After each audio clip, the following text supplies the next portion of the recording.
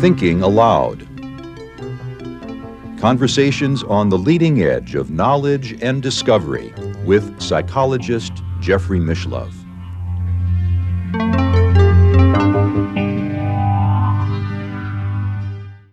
Hello and welcome. I'm Jeffrey Mishlove.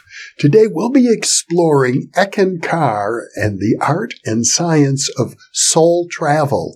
My guest, Doug Marmon, is a longtime practitioner of Eckankar. He is the author of The Whole Truth, The Spiritual Legacy of Paul Twitchell. Among his other books are It Is What It Is, The Personal Discourses of Rumi, and The Hidden Teachings of Rumi. Also, The Silent Questions, A Spiritual Odyssey, The Spiritual Flow of Life and the Science of Catalysts, Sukhmani, The Secret of Inner Peace, and most recently, Lenses of Perception, a surprising new look at the origin of life, the laws of nature, and our universe. Once again, this is an internet interview, and now let me switch over to the internet video. Welcome, Doug. It's a pleasure to be with you. Glad to be with you, too.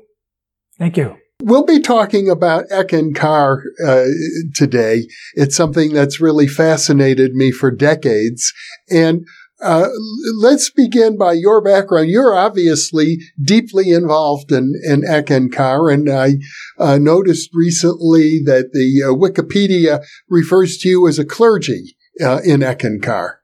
The term clergy means holding a position of some form, and I do not hold any positions in the organization. So, no, I'm not currently listed as clergy. Are you currently affiliated with the organization? I do. I am. I have a membership, and I have lots of friends, of course. So yes, in that regard, yes. And you worked in the office of the organization going back for many years. Yes, in the early days. That's true. Yep, I did. I started working there in 1973. Did a couple years. Was gone for a year and then came back and did a couple more years in the office. Let's talk about what it means to refer to soul travel. It could be, some people might think of it like remote viewing, or other people might think of it like astral travel. How is it defined within Eckankar? So there's not a lot of time spent on defining it, because it's really an experience. It's something to experience, not to understand with the mind in terms of definitions. So it's not about the definition, it's about the experience. But Paul Twitchell did get often, things got confused in the early days when Paul Twitchell started using the term. So he would be careful to try and talk about the differences. And for example, astral projection was a very common confusion with soul travel, and there's a very big difference between that.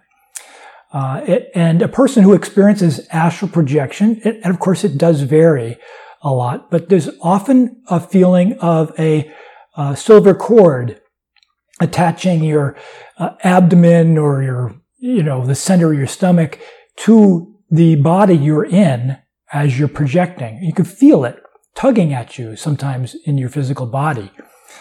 And you definitely feel like you're in a body and you're in a world and you're traveling someplace. And when you're there, you're like all there. So it's very much a feeling of projecting. The word projection is very good. Soul travel is really not projection. One doesn't actually project to the astral plane, or one just expands one's consciousness to that other dimension, you might say. And there are a number of dimensions. And so it's not limited to the astral plane. One can go far beyond that. One can spend time in the physical world and see the other side, the physical world from the inside out rather than from the outside in. So the experience of soul travel does give you a feeling of being in more than one state of consciousness at the same time. It's quite common. And in the early days, Paul Twitchell called it bilocation, being in two places at the same time. And so that usually when that experience happens, it'll be you're in a heightened state of inner awareness, and at the same time aware of the physical body in which you might be doing. So you can actually be speaking, you can actually be doing some kind of work, you can be talking with another person, and this inner awareness opens up and one moves into that state of awareness at the same time. Now, I'm under the impression that, like any other religious organization, or many others at least, the goal here is ultimately for the soul to, if not merge with God, get very close. So, one of the things that we would say, not so much merging with God, or the idea of being at one with God, that is an experience one experiences in, we would say, the lower worlds, not the higher spiritual worlds. For example, on the causal plane, one comes to that experience very strongly of there being a God in that world, and one feeling as if one were wanted to be a part of it and are being invited, in a sense, to be a part of it. And that's what you might call the mind, universal mind, or the cosmic consciousness experience, that sort of a thing. But soul travel actually can take you far beyond that experience. And generally, as you get into the higher worlds, one comes more back to one's own individuality, the sense of the individual, not in terms of in the place of God, but and more as a co-worker with God, or more having some function with God. That it sort of reminds me of the ancient Samkhya philosophy of India, which was in effect dualistic. It wasn't the non-dual philosophy of all is one. Right. That's true. And so I think it is closer in that regard, yes. Where one of the things you see in a number of religions is sometimes the dualism gets to the point where one wants to get beyond the physical. Their physical is considered bad or pulling one down, and one wants to withdraw from the physical and that sort of thing. But in my experience, the real benefit of soul travel and expanding one's consciousness like that is it illuminates everything in the physical life as well. So physical life becomes much more imbued with inner meaning. And it's not something to be gotten rid of or something to be rejected or rising above, but actually seeing and living as a part in the inner at the same time in the outer. Now, I remember actually back in about 1965 when Paul Twitchell founded Eckankar. And as I recall, at the time, it sort of put me off because it was housed in Las Vegas, Nevada. And this was long before I ever moved to Las Vegas, so I probably had an attitude about it. And it was set up as a for-profit corporation. In the beginning it was. So that actually happened, I think it was in 1970 when they changed that over. And Paul really wasn't eager to do that. He got pressured into it by the other members of the board that he had there. They wanted to be able to get their donations be tax deductible. He always felt Eckankar should be on its own and making its own way.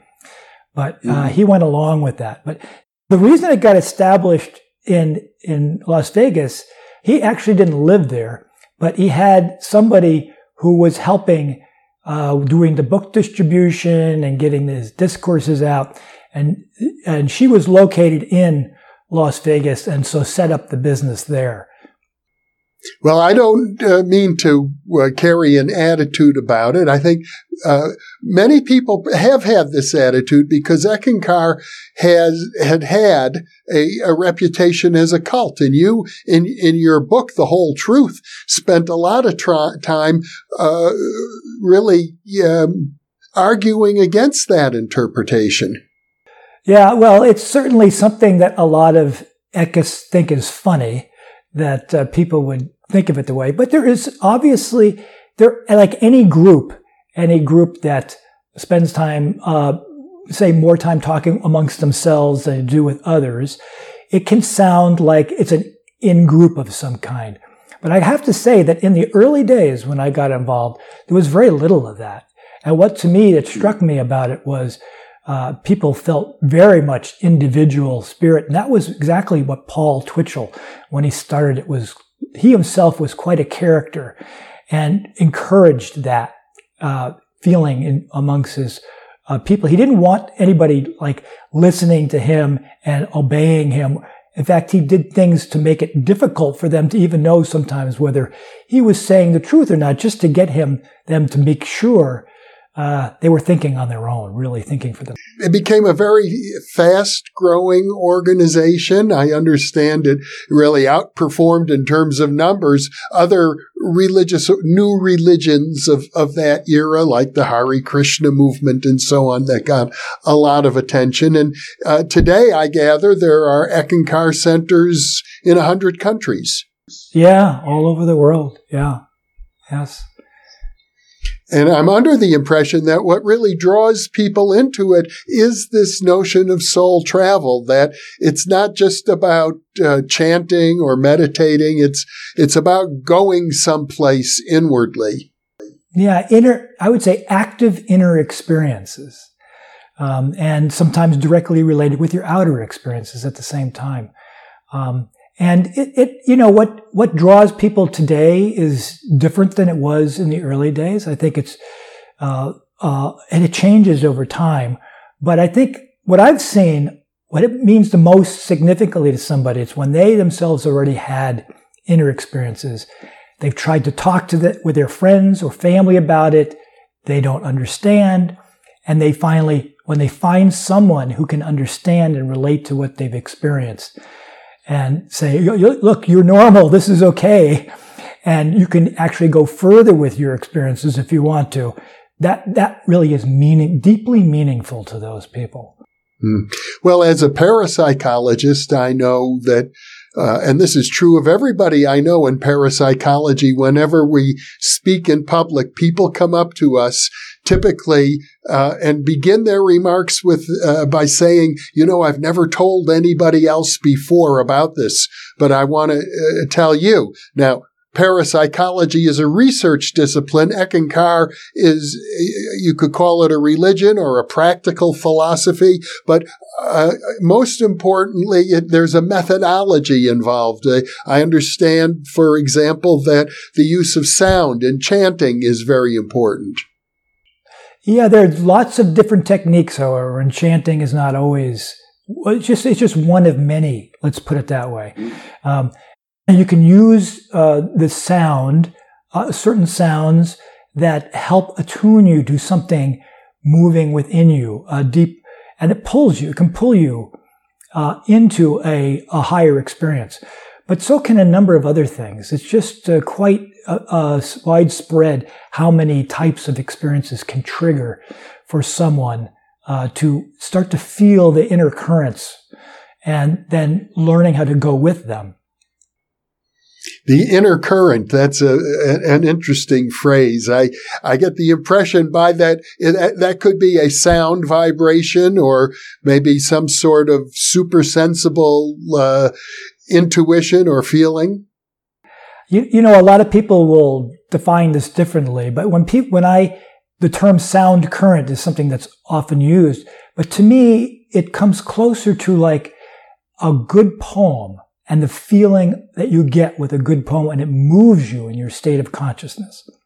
That's, to me, what the sound current is more like than it actually. Now, in some of these other teachings, like from India, they do actually spend a lot of time on specific sounds. And sometimes that's one of the practices you can do, but it's not by no means the only one. I understand, for example, many people consider dream work as an example of soul travel. You can often have very strong inner experiences in dreams. Dreams play a very important part of the life of someone on the path of Ek, yes. And you've used that term Ek. Could you define that? It's usually probably best understood to mean another word for spirit. So the idea is that the meaning of the word spirit comes with connotations from other religions. And so Paul Twitchell, when he came out with, used the term Ek, and it's usually ECK, but sometimes it's also EK. And that has actually been used in previous times. So you can find the term Ek actually means the one in, for example, the Sikh religion. Back in the early days when I first practiced Kundalini Yoga as taught by Yogi Bhajan, who was a Sikh, there were various chants, and the phrase Ekankar would appear in those chants. So I have associated Ekankar as having some influence from the Sikh religion. And in your book, you go into some detail as to Paul Twitchell's teachers. He had quite a few teachers. One of them was a Sikh, Kirpal Singh. Yes, and one of the things that Paul Twitchell talked about when he talked about Ekankar was that it's not something he made up, or it's something that's been around for a long time, and it's taken the form of many different religions in the past, but it's very clearly, distinctly based upon experiences, not beliefs. It's not a belief structure system. It's an experiential system. So the people who go through by the thousands of this program are in it because they want to have these experiences, or they already are having these experiences and want some structure for that. Especially in the early days, there was no interest in the structure. There was just interest in making connection, a deeper spiritual connection. In fact, the teaching, when it first started with Paul Twitchell, it was an independent study. He wrote discourses that people got in the mail, and they studied on their own and inwardly made their connections inwardly. And only later, after that, did he offer what they called satsangs, where people could get together and study in groups. It was sort of set up like a mail-order distant education business initially. And I gather from your work that Paul Twitchell also had a background in the early days of Dianetics and Scientology, working closely with L. Ron Hubbard, becoming a Dianetic clear and perhaps even beyond, and rising rather high in that organization. Yeah. He got involved with a lot of different organizations, and what he found out about when Dianetics first came out, he got interested in it because there was some mention there about out-of-body experiences, and that's why he got interested in working with, kind of helping out L. Ron Hubbard. He got more detached from it as the organization of Scientology went on. But yes, in the early days, he was a part of that. It was also at the same time, in that same time frame, involved with other spiritual teachers and other spiritual organizations at the same time. So I suppose it's fair to say that being the founder of Ekankar, really the Ekankar, I don't even know if calling it a religion is the right word, but the tradition of Ekankar could be considered a fusion of the interests and experiences of Paul Twitchell. That has been characterized that way, but I don't see it that way myself, and he certainly never spoke of it that way. I think of it's better understood in the way Jalaluddin Rumi, the Sufi poet, put it. And he put it that what he was teaching was not religion. It was the roots of the roots of the roots of religion. In other words, it's the source behind religion. And in that sense, it's connected to all religions of different types, but it's the source, the original source. You yourself have written a couple of books about Rumi, so there's some connection there with Sufism. Yes, absolutely. And I first found out about Rumi reading Paul Twitchell's books, and he considered Rumi an Ek master. And so I hunted him down and started reading about it. And it was amazing to me how much is hidden there in his poetry. I also have the impression, Doug, that even though it is about individual experience, and I'm sure that means making allowances for individuals having unique experiences, there's still something of a cosmology, levels of initiation, and the idea of even that there is such a thing as an Eckmaster, and a lineage of Eckmasters implies some sort of a cosmology. Yes. However, I have to say that the cosmology doesn't take the form that it does in other teachings, because it's really one that it's first and foremost something one has to gain from one's own experience.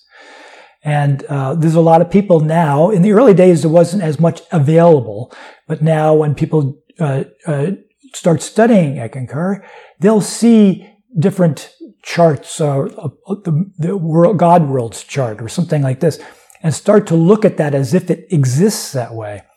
And really, in the early days, one had to start learning these things just through personal experience.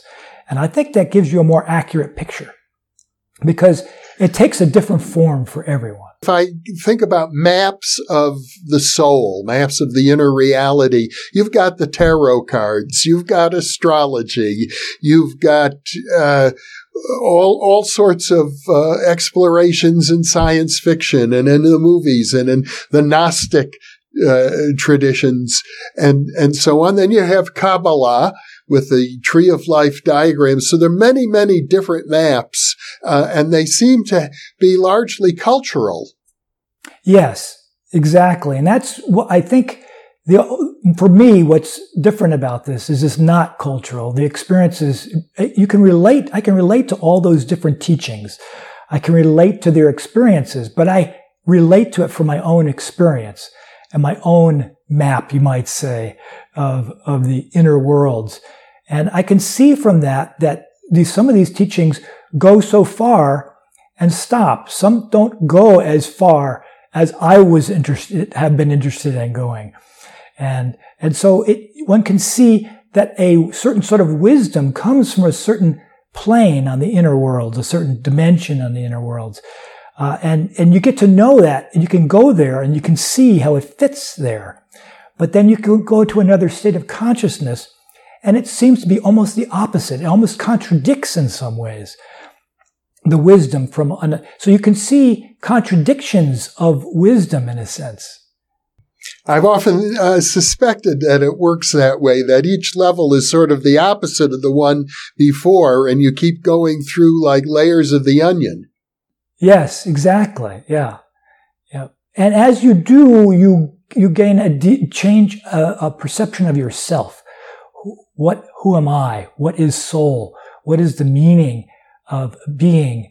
And that sort of thing. You not only change in the dimensions you're in, but in the way you see yourself and your role in the world. I'm under the impression that Paul Twitchell talked about inner guides, people who taught him on the inner planes as well, that there are guides and teachers there that you contact, that's an important part of the process. Yeah, I think he felt it was such a valuable thing for him that everybody should see how valuable it is. And I agree, because there's nothing better than being able to meet some really, truly incredible spiritual teacher in the inner worlds and see the wisdom that they see and they can share. It just opens new doors beyond our own understanding. And that to me is where the value is not to reinforce what you know, to make you feel more confident that you are so smart about something, but actually to expand beyond our own understanding. Now, the way you're describing it to me, it makes it sound as if the practitioners of Eckankar are kind of what I would call psychonauts, explorers of a vast continent of the mind, and perhaps even mapping out all the different territories that are there. Would you say that's an accurate reflection? Well, it is for me. Now, I have to say that there's all kinds of people involved in Eckankar, and I'm not sure everybody agrees with that. For some people, it's more the social organization is more important. But for me, and this is what I think was important to Paul Twitchell when he first brought it out, it is that exactly. In fact, he wrote a book called The Far Country, which is exactly about exploring these different worlds and like mapping them out in a sense. And he gives credit to the many in the past, centuries who have brought out pieces of that map. I know it's kind of ironic. The Spiritual Counterfeits Project, you and I had some exchange about this many years ago, back in, I think, the late 70s, early 80s, wrote a piece highly critical of Eckankar, basically calling it a spiritual counterfeit.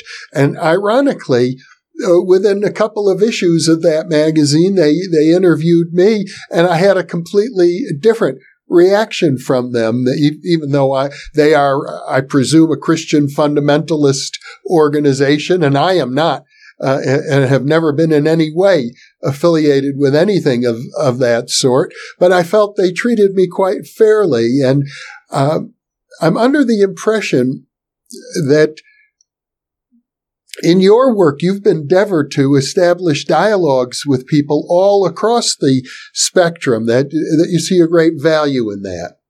Yes. I think dialogue is such a missing art these days. And there's so much more truth, meaning inner truth, that comes out with dialogue and relating to other people and really listening to what they're saying. And because I find you can learn from everyone. Everyone has something worth learning from.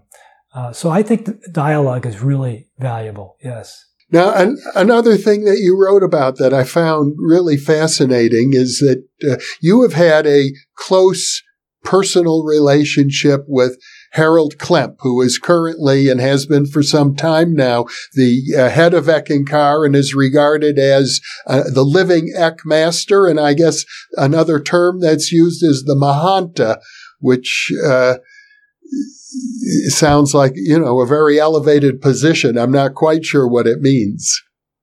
Yes, I did get to know Harold very closely when I first started working at the Eckankar office in 73. Actually, he showed up in 74. He started working there.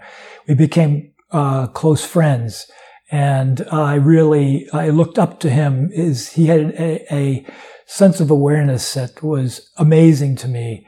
But he was also a very quiet person. He is not ostentatious in any way. He did a lot of things in the background without people even knowing what he was doing. I always admired that. And at one point you wrote about him in your book that early on you sensed that he would rise to this position within Eckankar, and you described him as a God-realized person. It was one of those things where it happened just shortly after I had started studying Eckankar seriously. And so I realized how little I knew, but this inner understanding came to me. It was just an inner awareness that I didn't know. I tried to test it. I tried to find, why was I getting this so strongly? And so, but over time, it became clearer and clearer to me that there was something there. And I didn't know if it would turn out to be true, but it was just strong at the time. So when he ended up becoming the master in Eckankar, I was not surprised at all, but I was surprised at how many others were surprised. We had an interesting exchange after our brief introductory meeting in which you were questioning me quite a bit about Ted Owens in my book, The PK Man. And then afterwards, after we hung up from our short talk, you indicated to me in an email that you felt some contact from, I think what you were referring to were the ostensible space intelligences that Ted Owens claimed he was working with. Yes, I did. And I kind of questioned you. I was grilling you a little bit because I was curious. I wanted to get a sense from you what Ted Owens was connected to. Not so much him, but what was it that he was connected to and to produce those kinds of very dramatic demonstrations that he was doing? And so I started getting that when I was talking to you. And then, but later on, it came through very strongly. And I felt that I definitely did have the experience of what Ted Owens called the space intelligence. Yeah. And it was quite a strong experience, not just an inner experience, although it pulled me out of my body inwardly, but it also felt strong physically, which surprised me because usually you don't see that so much. An inner experience is often just on the inner. But this came through very strong physically, showing the influence they had in the physical world.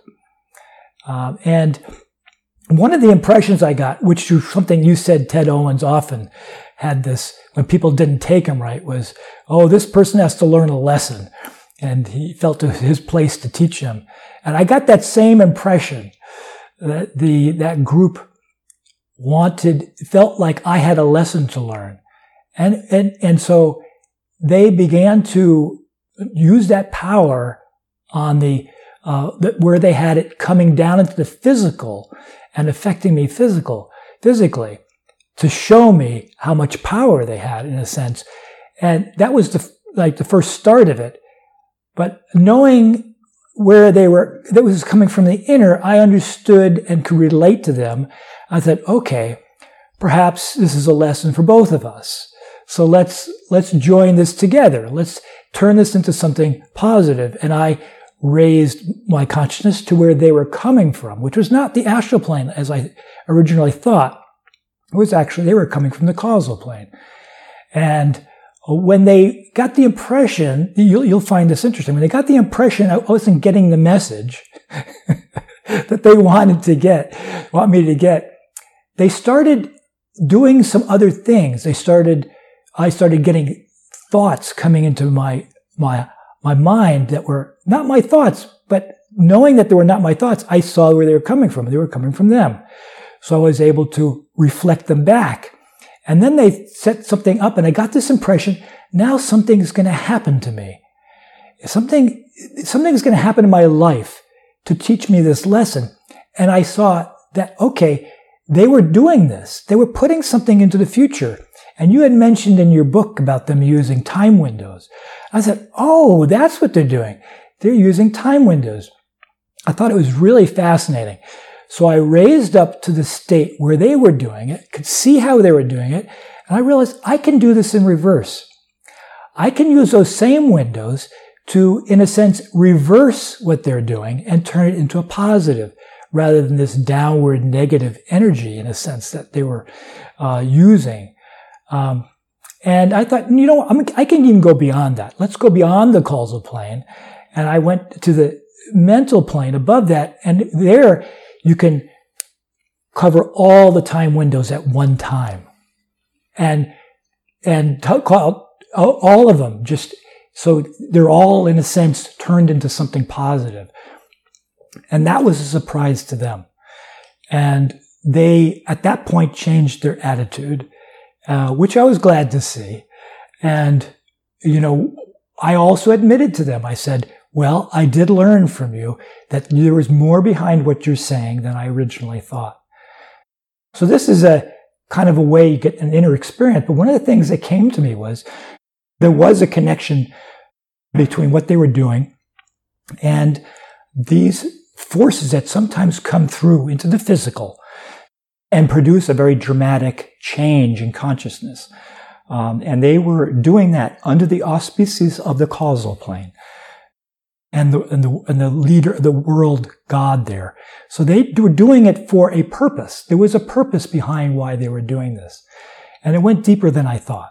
So that was, I considered, a positive experience. Did you start to feel physical effects from what they were doing? Yes, when they were doing it, absolutely. Now, what I didn't tell you is that the next day they visited again. In the morning, I woke up and they were there again. But this time they were there just, in a sense, show me that they can do positive things. And in a sense, I really felt it was a lot more respectful the way they're acting. Mm-hmm. And it was a really nice thing. But one of the things that I did show, and I think you'll find this interesting, one of the questions I had is, well, how can they have such a physical effect? If they're on the inner worlds, because there is generally what happens on the inner worlds has an inner effect to beings here, but not so much an outer effect. And they clearly were able to manifest things physically, have a physical presence. And they did that because they had a huge, huge number of beings there, all working together.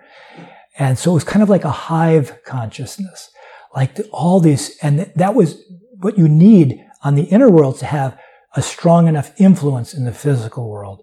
And that's the way they were able to do that. To summarize what you've told me, after having had a short 10-minute conversation with me about the space intelligences and Ted Owens and my research, you actually entered into a state of consciousness where you were communicating with what you take to be the very same space intelligences. It definitely felt the same.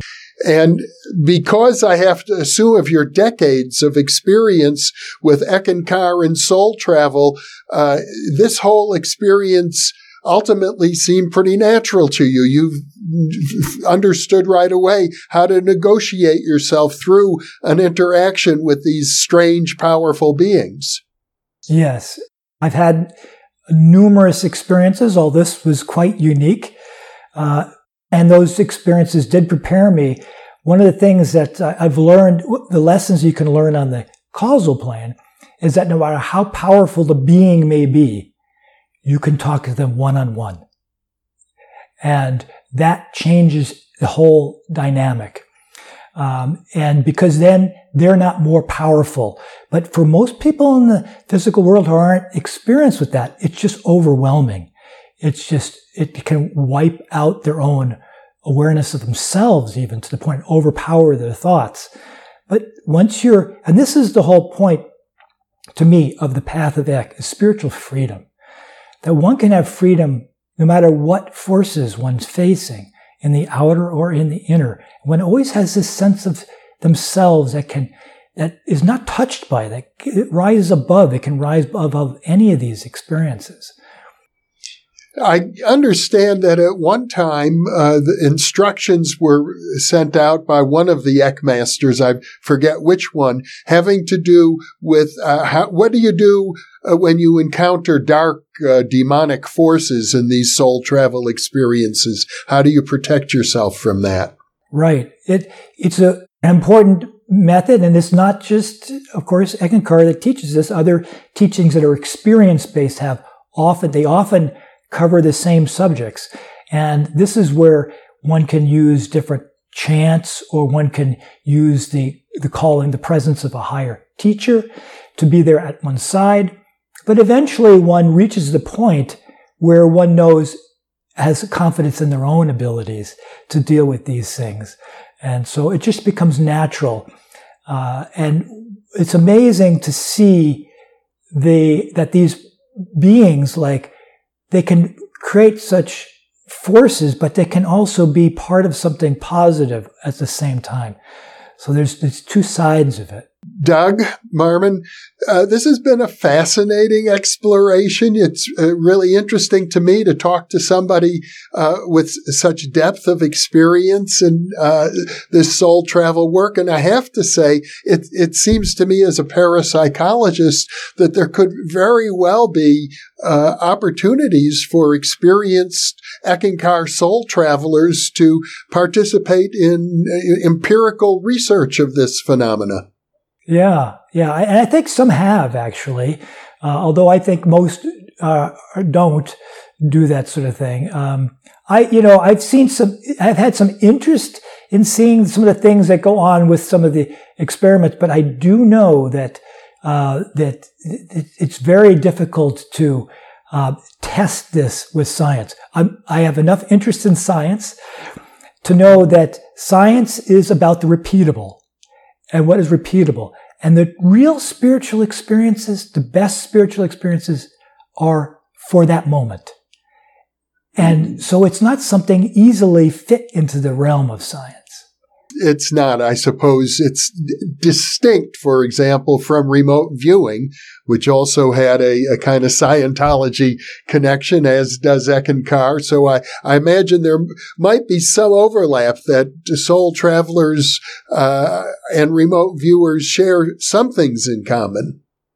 Yes, there definitely are. I've enjoyed reading the books on the remote viewing experiments that were done, and I can relate to a lot of it. Their awarenesses tend to be, I'd say, more advanced than the physical side of things, using it for gaining physical knowledge of, say, other countries, what they're doing in other countries, or of other places at the same time. And I've had plenty of those experiences to know the value of it. But I have to say my experiences tend to be more in the spiritual. Well, it does seem to me that there's a kind of intermediary realm between the spiritual and the physical. I think of it maybe as the archetypal realm, or you might, we were talking about the space intelligences and this whole realm of non-physical beings. As well, it's something I think we're beginning to explore. People are beginning to develop guidelines and maps that are maybe even better than the ones we've inherited through world culture. Are you talking about physical maps? No, I'm talking about maps of inner reality. Yes, absolutely. I think that's, to me, very fascinating. One of my first experiences that I had when I started reading a book by Paul Twitchell was when I started realizing he was saying, you can do this yourself. You can do these soul travel experiences. I had a number of out-of-body experiences before then, but he said you could do it at will, under your control. So I sat down and did this exercise, which he called the easy way. And I found myself immediately out of my body. And I thought, well, I can go anywhere now. And I went to see a friend of mine who I wanted to see what he was doing at that time. And at the time I was 19 years old. So I went to him and I saw that he was in a car, driving in his car with another friend. And so I sat in the back seat to hear what they were saying. So I could get some evidence I could take back with me, right?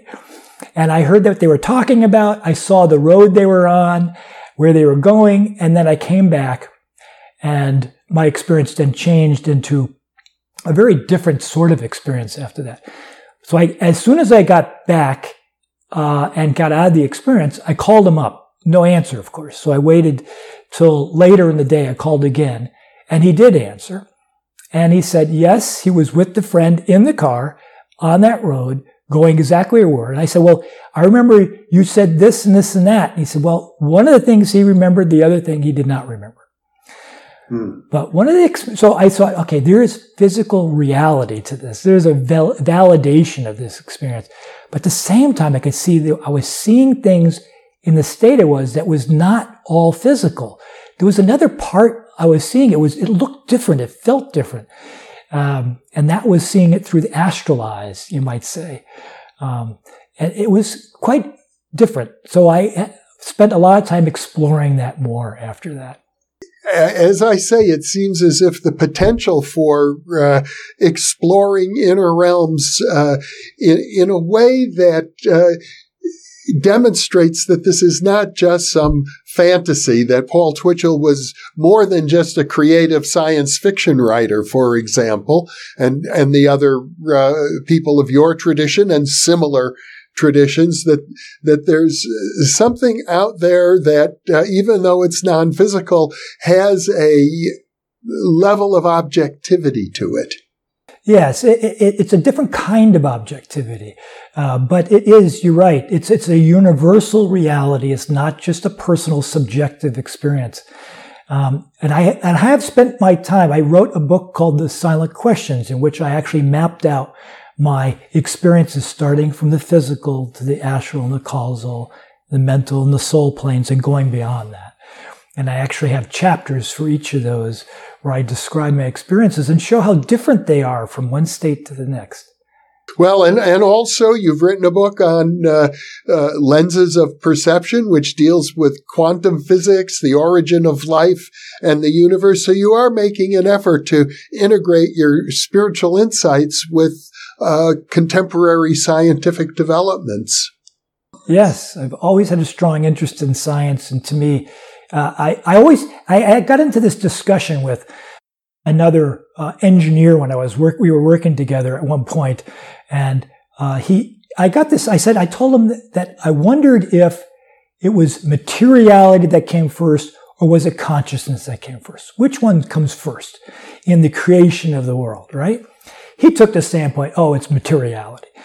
But he was a very, very smart guy. So I said, well, let's see if we can find anything that could determine once and for all which one it is. So we had this kind of dialogue back and forth.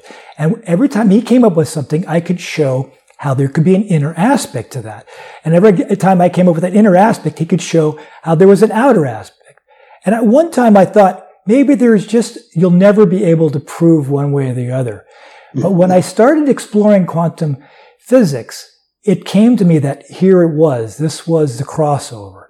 And it made a big difference, and I could show. So that's why I spent time with that and exploring that. Well, I'm looking forward to having more discussions with you about that book in the future, Doug. Thank you so much for being with me. Well, thank you. I've enjoyed this discussion, too.